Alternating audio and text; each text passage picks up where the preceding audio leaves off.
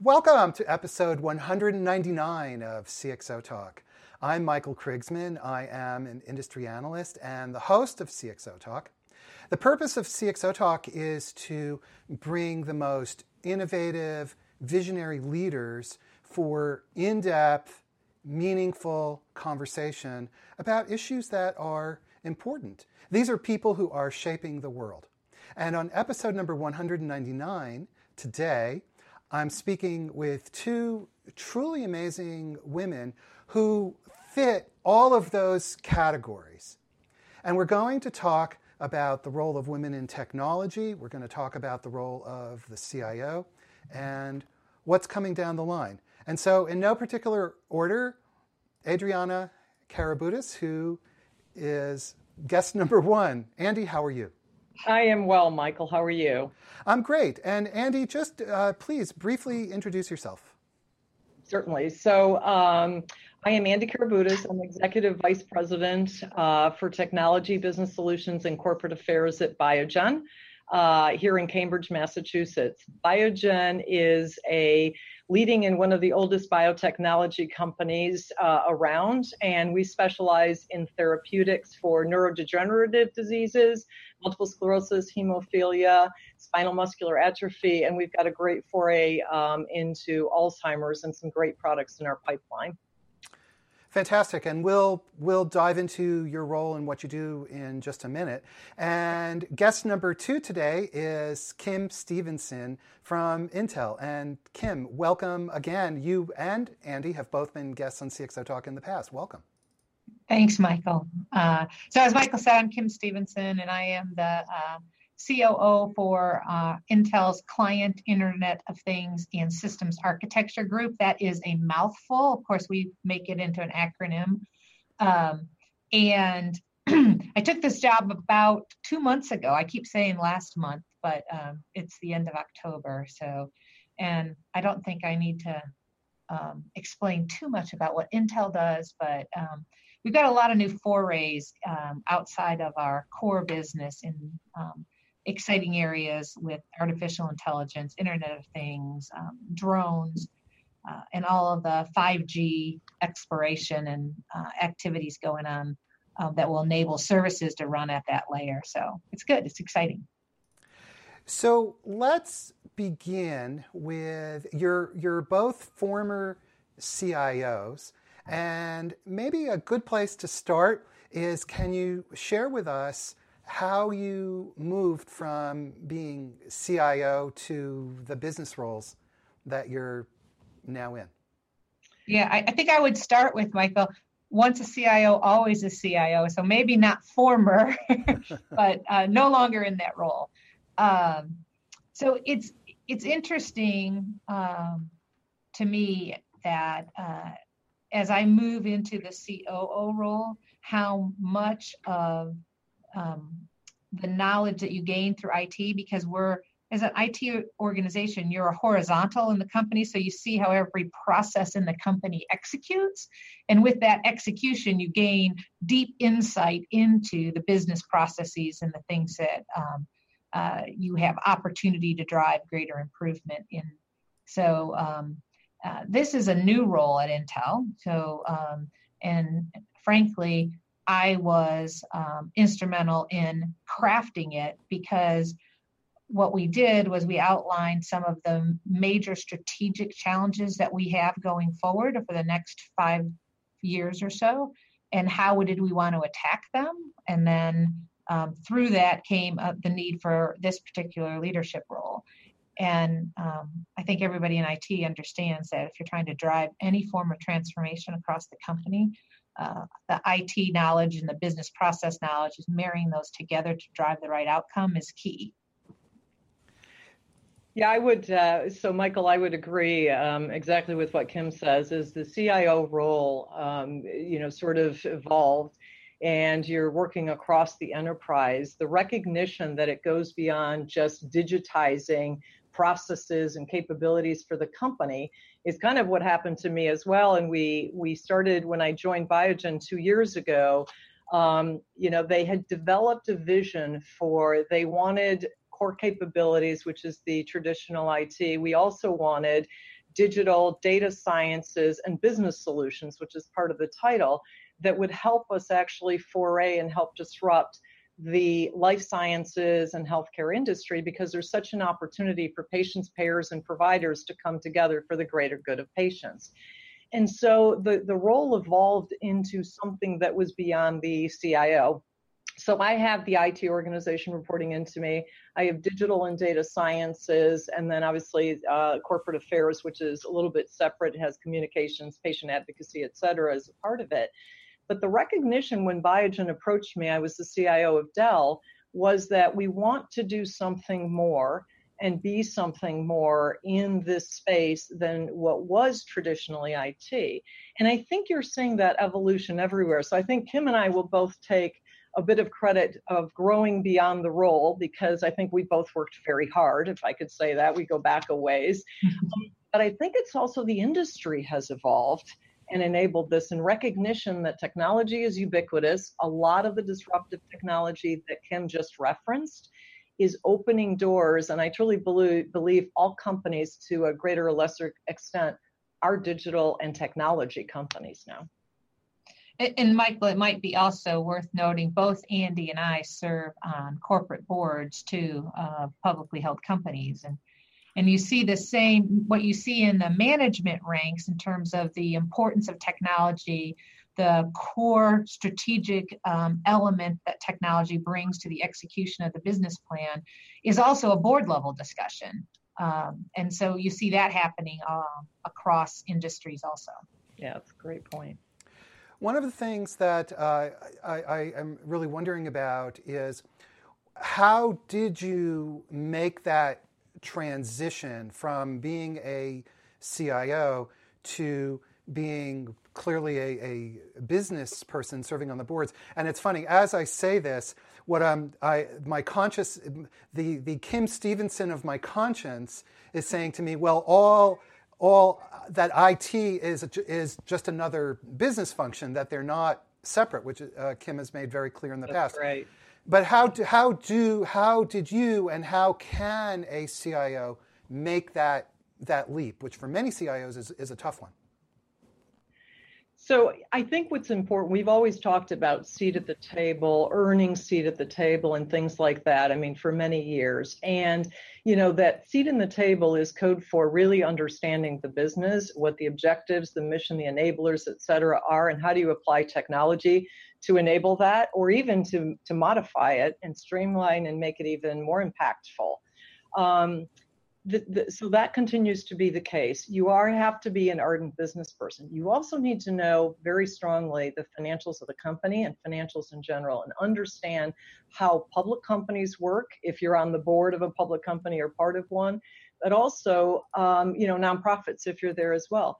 The bottom line is, while we have a mission, for example, at Biogen, care deeply, change life, provide therapeutics, we have stakeholders, and those stakeholders include our shareholders, our employees, our patients, our providers, payers, et cetera. And being part of that ecosystem means you have to be part of that ecosystem and really understand it and embrace it. And when technology is as important as it is, having all of that and pulling it together is absolutely mandatory. That's what the ardent business person needs to be, with what I call a technology backbone. Yeah, and Michael, I would say, if people think of it like a leap, then you probably won't make it across the chasm. That through your years of IT, what you're doing is you're building a track record of understanding the business, delivering business value projects, and you move from a service provider, someone who executes projects and programs that a division might ask you to do, a line of business executive, to someone who's sitting there collaborating with the business that helps them to really think more broadly about how they could execute, what's possible with technology in terms of, are they trying to grab share, create new products, whatever the business outcome might be, to actually someone who then sits at the table as a decision maker in what's the right strategic move, what's the right next move for the company, not the next technology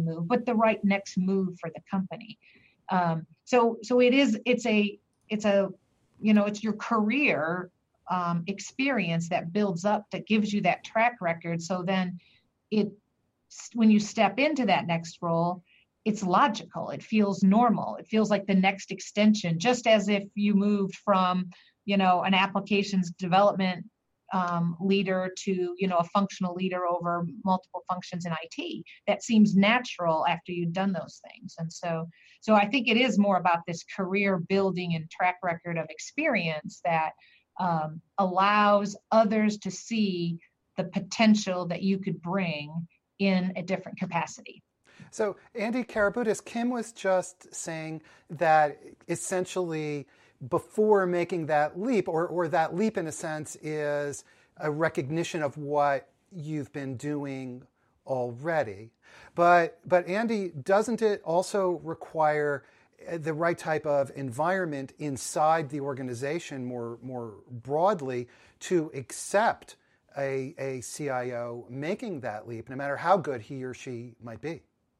Absolutely. So, and some companies come to it by, what comes first? A CIO that shows that it's more than just digitizing processes. You can do more. How do you contribute to the top line and the bottom line of, a company's balance sheet objectives and so on and so forth? But sometimes a company comes to it by seeing the disruption that's out there and what's happening, goes and looks for, which was the case in my case, looks for a CIO that's shown sort of progressive improvements and really taking a company along. So there's a chicken and an egg, and I think it's a bit of both.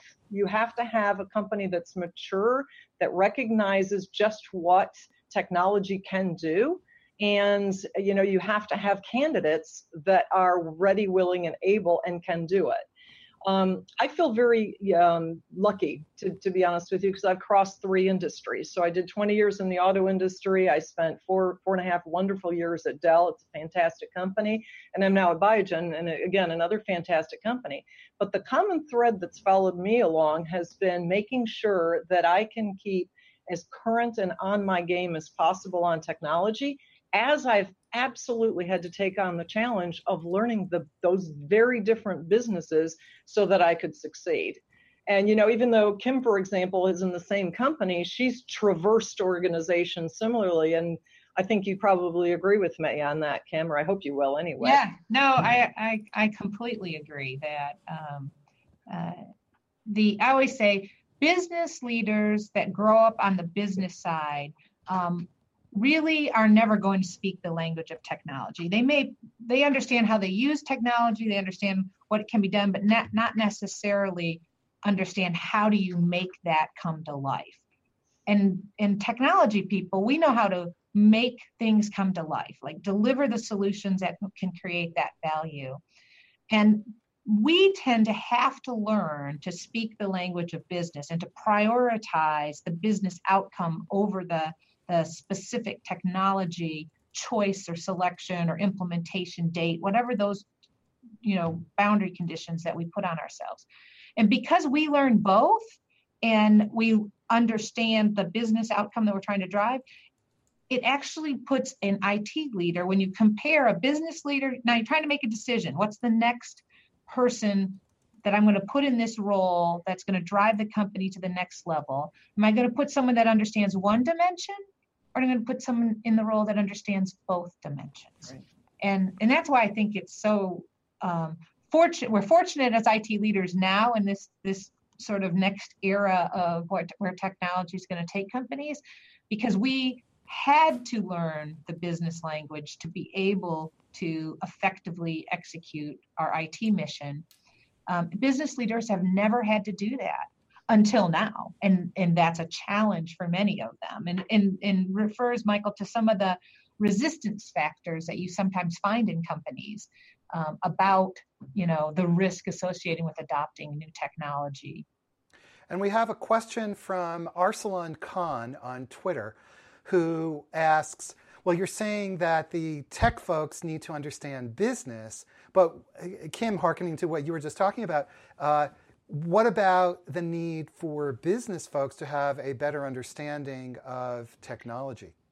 So I'll jump in on that one. Absolutely. But it's the technologist's, one of the key roles of the technologist lead person's job to help them understand the art of the possible with new and emerging technologies and how it can disrupt the business or enable the business. And so the, third dimension besides understanding technology and the core business is communication.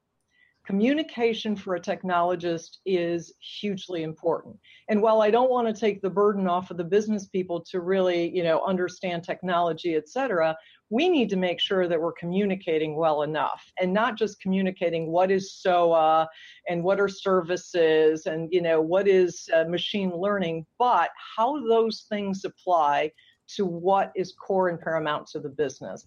So I think that's a big role that we have to play. And yes, the business does need to understand technology. What about, you mentioned AI, machine learning. That's such an interesting topic, and it's almost becoming a kind of buzzword now. And you're both in organizations that are exploring all of these technologies. And so maybe would you talk a little bit about AI, machine learning, and some of these new technologies and the impact on your business and how you're thinking about these things? Yeah, I'll start on that. So for me, this is so AI has been a long time coming, and the way I think about it is AI is the umbrella for things like machine learning, deep learning, cognitive computing, ambient computing. All of that sort of fits into the AI umbrella, and you're already seeing really, really interesting solutions come into play. Sort of the driverless, self-driving cars is probably the most, but even the drone. We've got this really cool. Think of it as a demo, but 150 drones fly up in the air in unison, right? We spell out the Intel logo and we do interesting things with the drones, but take that to the next step where you might be using it for a search and rescue mission, right? Where if you had 150 drones, the area you could scan for search and rescue, is multiplied by 150 times, and you can save lives that way. If you're doing track inspections for railway tracks. And so there's a lot of really interesting things that have to come into play. And this machine learning, deep learning helps you, and the artificial intelligence helps you actually to make decisions in faster time with more accuracy that, you just wouldn't be able to do without that. So to me, it's really exciting and it's a huge benefit for Intel's business, because the more data we're storing, the more compute we're processing, whether it's at the edge or back in the data center. Those are all good things for Intel's business. So for us, to accelerate that momentum would be a really good option. Yeah, I couldn't agree more with Kim, and it's multidimensional. I mean, it was interesting for my industry, for life sciences. If you think about the plethora of data to bring together, not just in analytics and that, but do deep mining and really learn from to try to penetrate, more quickly getting to therapeutics for diseases. There's thousands of diseases out there for which, biologically we have therapies for about 500. The opportunity is tremendous for that data mining and machine learning and opportunities to try various variables together. But interestingly enough, Michael, and Kim and I were just on a string over the weekend, there's so many dimensions to it, because as with evolution of technology and evolution of various industries, the new car, you had to develop roads, you had to develop rules of the road. Machine learning brings with it, some interesting moral, ethical, things that we have to get in place to really be able to manage as the advent of it. As always, companies like Intel are providing better, faster compute power. We have more storage, more of everything. Companies like Dell and the rest are doing that. We need to make sure the technology really doesn't become the long pole in the tent. We need to make sure that the ethical issues and all of that comes along with it. So it's a really interesting topic, and Kim and I are heavily into it. So when you talk about or think about some of the ethical issues, can you give us some examples of the kinds of potential issues that come up? So look, by definition, machine learning, right, will take you to where you have now created quote unquote intelligent devices that learn more and more and will take actions on things. If we don't have rules of the road, I'll call it, at a very tactical level around how we're developing these things, what are we doing? Think about, I'll draw an analogy. Guns, are used for good reasons. Guns can also be used for bad reasons. Atomic bombs unchecked, same sort of thing. We have to make sure that what we're developing, what we're programming, has morals, ethics, integrity baked into the thought processes behind them. Or, something that could be very good could turn into something that could be detrimental for people. Yeah. So there's a lot of decisions, that are made. And the easy ones to talk about are life and death decisions, but there's many nuances to it. But if you're in a life and death decision today, so if I'm, driving a car today and there's, it's clear there's going to be an accident, then I make a decision. Do I want to swerve right or do I want to swerve left? Or do I want to go straight? And then, so now you put that and you say, okay, now the machine learning algorithm is going to make that decision because it's a self-driving car. And so then what do you tell it to do when in front of you is, your clear death, right? To the right of you is, I always say, my grandmother, and to the left of you is, my children. Which decision is the machine going to make? And you could take that to a military application. You can take that, drug running and supply chain automation. I mean, there's just a lot of things that could go wrong. But I'm a firm believer that technology shouldn't slow down ever for the fear that someone might do something bad with it. We are active in lobbying and discussing with Congress and legislative communities about what legislation should be in place. No clear answers at this point, but you take that ethical responsibility and that integrity responsibility with the technology advancement, and then you have to take it to the legislative side. In fact, that's how we got airbags in cars, right? So I wouldn't slow down, but I said, like Andy said, was really good, that don't make technology the long pole in the tent. Think this thing through holistically to the whole solution so that legislation will be there when you want to introduce the new technology. Andy, do you think about AI machine learning technologies in a different way than you would traditional software development or drug research? So, I mean, as with all evolving technology, you have to think about what is it bringing more to the table, what can you do with it, et cetera. And for me, I do think about it differently. I think about it as, data mining on steroids, and really coming up with how do we get the vast amounts of data that's out there, pull it back in, be able to match it, find correlations, find causations, and then go on to a next level of learning without sounding too redundant, and really taking that to help disrupt. If you look at our industry, developing a therapeutic could take 12 years. And when you have debilitating diseases like Alzheimer's and cancer and things like that, anything you can do where you can go in silico and you can use machine learning techniques, artificial intelligence techniques, deep analytics and things like that. Absolutely. I mean, we are following it with a vengeance, and we do treat it differently because it's providing new capability to the table, and it can help solve bigger problems for us. Well, clearly this is a very exciting point, and certainly it seems drug development and, of course, all the things that Intel is doing. How to what extent are you embracing AI and machine learning. I'm sure you both have organizations and folks devoted to this, but where are we in the sort of explosion, in the life cycle of the explosion of this? So, Michael, I wish I could tell you, that we are really far along the path, et cetera. I think we're treading very carefully. I think we've got a great foundation in place here at Biogen. We are, I would say, if you wanted a scale of 1 to 10, we're probably in the 2 to 3 range on what the art of the possible is, and probably 10 keeps going further and further away from us, because as things progress, as the technology and the learnings get better and better, we have a loftier goal to strive for.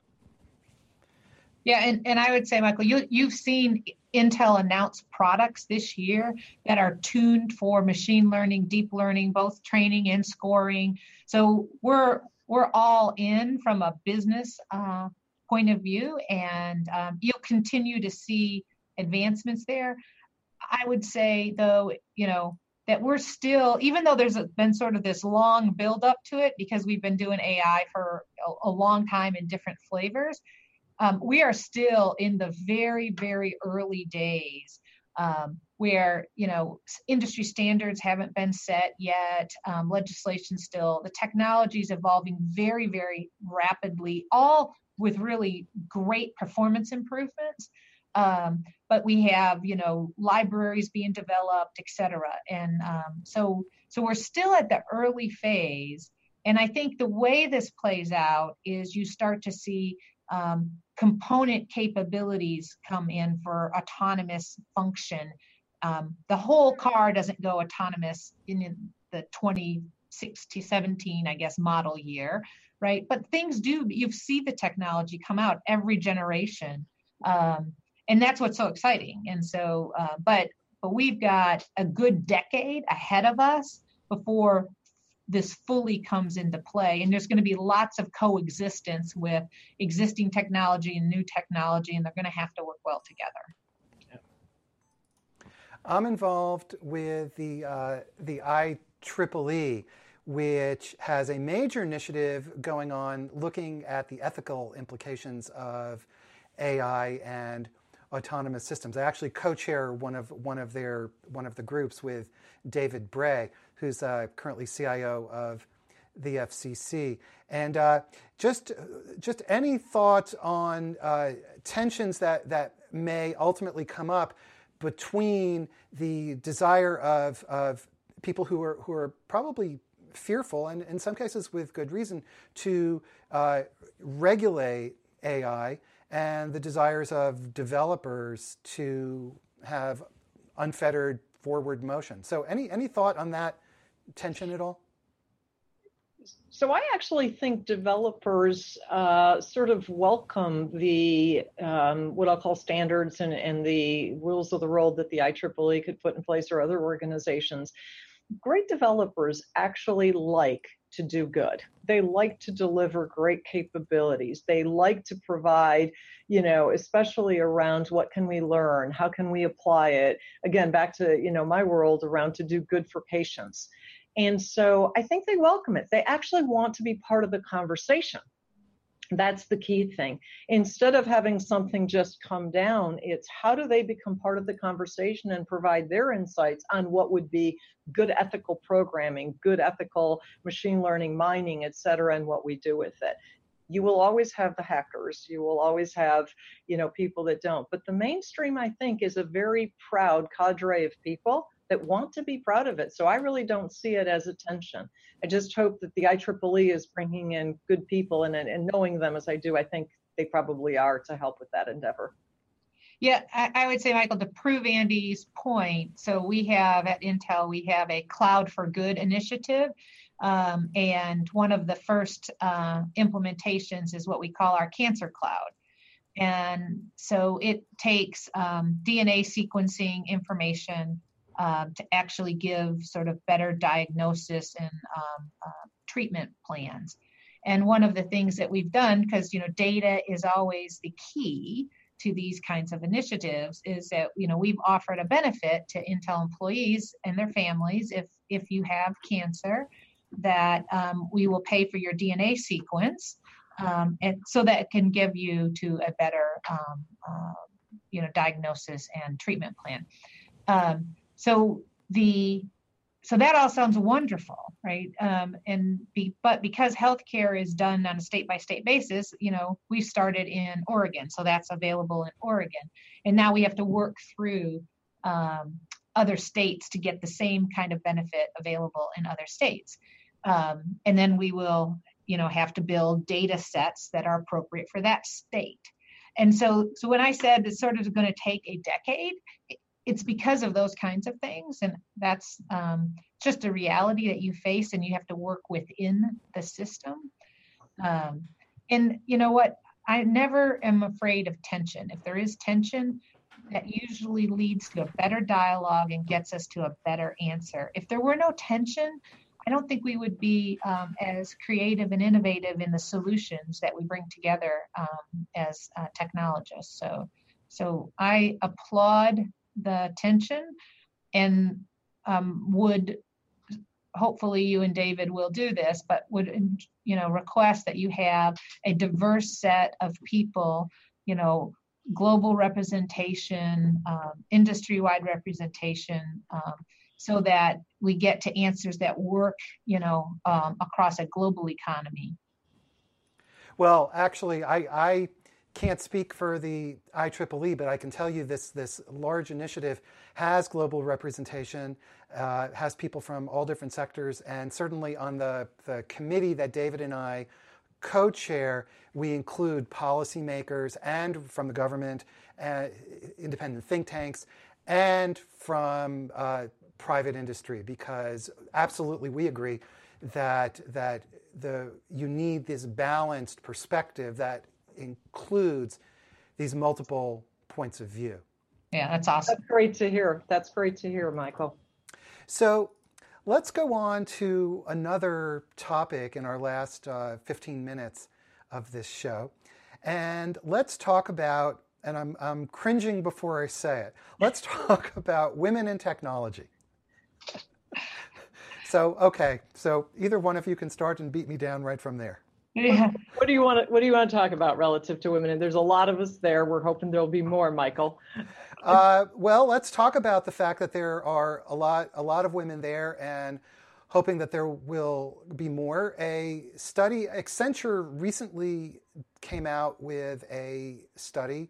They were partnering with Girls Who Code, and USA Today had a provocative headline that said something to the effect of, if we're not careful, the number of women in technology will actually decline between now and the year 2025. And as Kim pointed out earlier when we were talking, well, that's, a attention-grabbing headline, but still there are concerns, and it's not a panacea. Mm-hmm.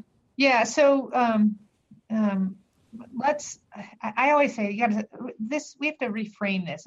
When people start with women in tech, it's like women have a problem.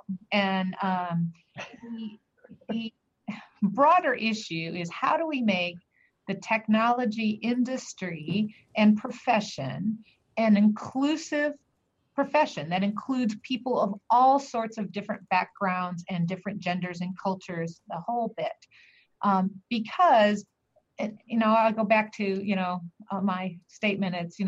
There are no IT projects, they're all business projects, right? There are no teams that can be sort of a unilateral mindset. You need diverse experience, diverse perspectives, right? And I can give you lots of examples where products were developed by a homogeneous team that didn't represent the customer that product was for, and it failed in the marketplace.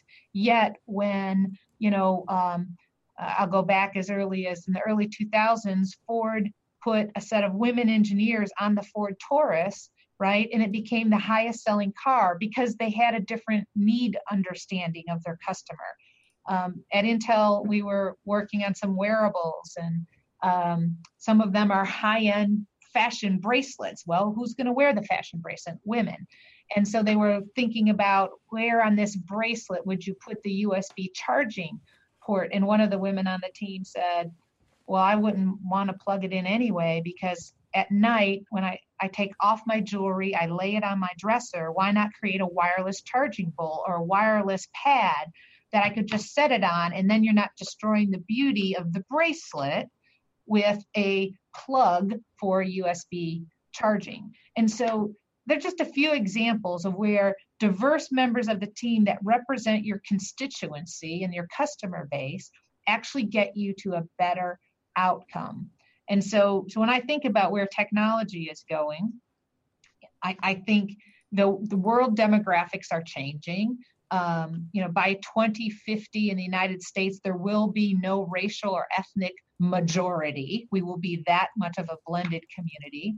And so why wouldn't you have blended teams? And I'm pretty proud of what we've done at Intel. I'd say it's a journey. We're partway on the journey, but we set in place very clear objectives about our hiring, retention, and progression of our diverse population. And we're doing a great job. We're not there yet, but I'll tell you, our hiring we've reported it for the last 2 years, is over 40% diverse employees. And that tells you the talent is available. You may have to look in different places. You may have to change your interview teams. You may have to have some criteria around how you select people, but the talent is available, and we haven't lowered our standards one bit. In fact, we increase our standards every year because of the rate and pace of technology change. So I again agree with Kim. I think she said it extremely well. The conversation has to become more robust. We do still have less women in technology than we'd all like. We'd like to see it, be more 50-50, et cetera.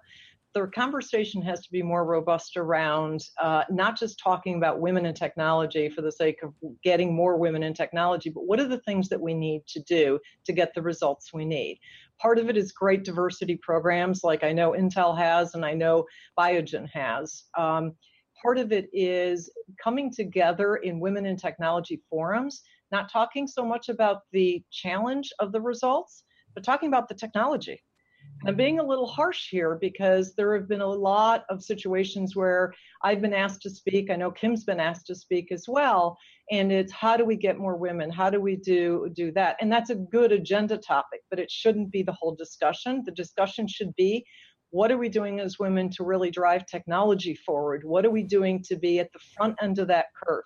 What are we doing, for example, like Michigan Council for Women in Technology, which I was very proud to be part of when I was back in Michigan, to bring a feeder pool to fruition and really start driving that. And again, I'll be a little harsh, and I hope my female colleagues will forgive me, little less ruminating about it and a little bit more of really continuing the great work that we've started to drive it forward and be the poster people for these great implementations and great things that we've done.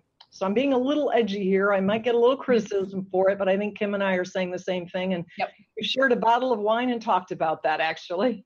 We did not too long ago. And, Michael, the other thing that I get asked a lot, so men have to help, right? I would not be here in my position today without having been mentored and supported by a number of men throughout my career. So there's a role for women's growth in this challenge that we're facing, but there's a role for men too. Male advocacy is really important. And so to the extent that all of the audience today, say, if you're thinking, what can I do, right? Then I would tell you it's really easy, right? Sponsor a woman, that's midway through her career, find a young woman and help encourage and keep her in technology, right? And then ask them to do the same thing for 2 other women. And so a couple small steps makes a huge impact when you start getting that multiplication factor. You both are, you both are truly the poster examples of women with extraordinary careers, because you've both come up through being CIOs, obviously a very male-dominated profession focused on tech, and you have now moved into broader business roles. We hear about the seat at the table. I mean, you're both members of company boards. And so what did you each do to make this happen? Well, I don't know. Worked hard. When I think about things that I would say maybe I did differently than would be considered typically female, if that's a good way to think about it, as a differentiator kind of thing. I definitely networked with a purpose and still do, right? I network with people who I think can help me, not just people who I like. And often women fall into that category that we network with people we like. We're so busy, so you use your relationship time that we need. That, by the way, for women, relationship time fuels us. It helps make us whole. So you tend to then network with people that you like. And in business, frankly, liking somebody isn't the key criteria, right? It's can they help you get done what you need to get done? Can they help you build a partner ecosystem? Can they help you with your innovation agenda? And so again, I think that sounds a little bit harsh, but I do think that that's a differentiator. And I think I've always done that. I've networked with people that I believe had a shared view, and we're in it to help one another, sort of looking for that win-win. Whether I like them personally or not was not a criteria at the beginning. I hope through the developing of a relationship that I like them as people at the end, but it isn't always the case, and that for me is okay. For me, it's had to, the way the simplest thing that's helped me do it is to overcome that little voice inside that says not good enough, don't have the qualifications, etc. We've all heard the story of you put a job description in front of a male candidate and ask them, do you think you could do it? And they say, yeah, absolutely. And we females do have that little voice inside that says, oh, I haven't done this. I don't have experience. I've never been on a board. I've never sat in a boardroom, et cetera, et cetera. And so for me, it's been just kind of pushing that voice back and saying, yeah, I can do it. And it just takes a little more work to figure out how to make myself comfortable with it as I build the capabilities needed in this description kind of thing. And that's the thing that I tell young women when I'm mentoring them about. The only thing that gets in your way isn't, people don't like you, they're not promoting you, there's a glass ceiling. Some of those things could be very real, but the thing that you can control and overcome is that voice inside you that says, I don't think I can do it. And it's certainly not just women, but I know it's more so with especially young girls, aspiring to do things that appear challenging. And I think we need to move on with that. The second thing is I stopped beating myself up for not having the demeanor that a lot of people expect of me. I am passionate. I can be emotional. And, I would beat myself up driving home thinking, oh, was I a little too emotional or a little too passionate? And once I put that thing aside and started focusing on, did I deliver what we needed to do? And maybe how can I do it better? But the results were it. I got out of my own way. And we women need to get out of our own way. Again, being a little harsh, a little edgy. I hope people forgive me, but sort of embrace that and take it. I think it's really important, and it's what's helped me. Yeah, I would say, so being your authentic self is a great attribute for any leader. And so if that means you're a little bit more passionate or you're prone to tears, so what? It's who you are. But if you have to cover, that's an official social scientist term, cover, and try to pretend that you're somebody that you're not, all your energy goes into covering instead of actually solving the problem. And so I've been called a lot of things in my career. Some of them have been positive, but some of them haven't been. But frequently, and actually this has been true for a long time, people will say I'm intimidating. And for a long time that bothered me, because what they think is intimidating is when I look in the mirror, I see it as passion. I just want to get something done. And I finally just decided to own it, right? So yes, I am a little intimidating, but you know what? That's who I am. And, you have to just sort of own it. And none of us are perfect, men nor women. We all have our quirks. But if you can stay authentic and open up in that way, I think you can be a lot more effective.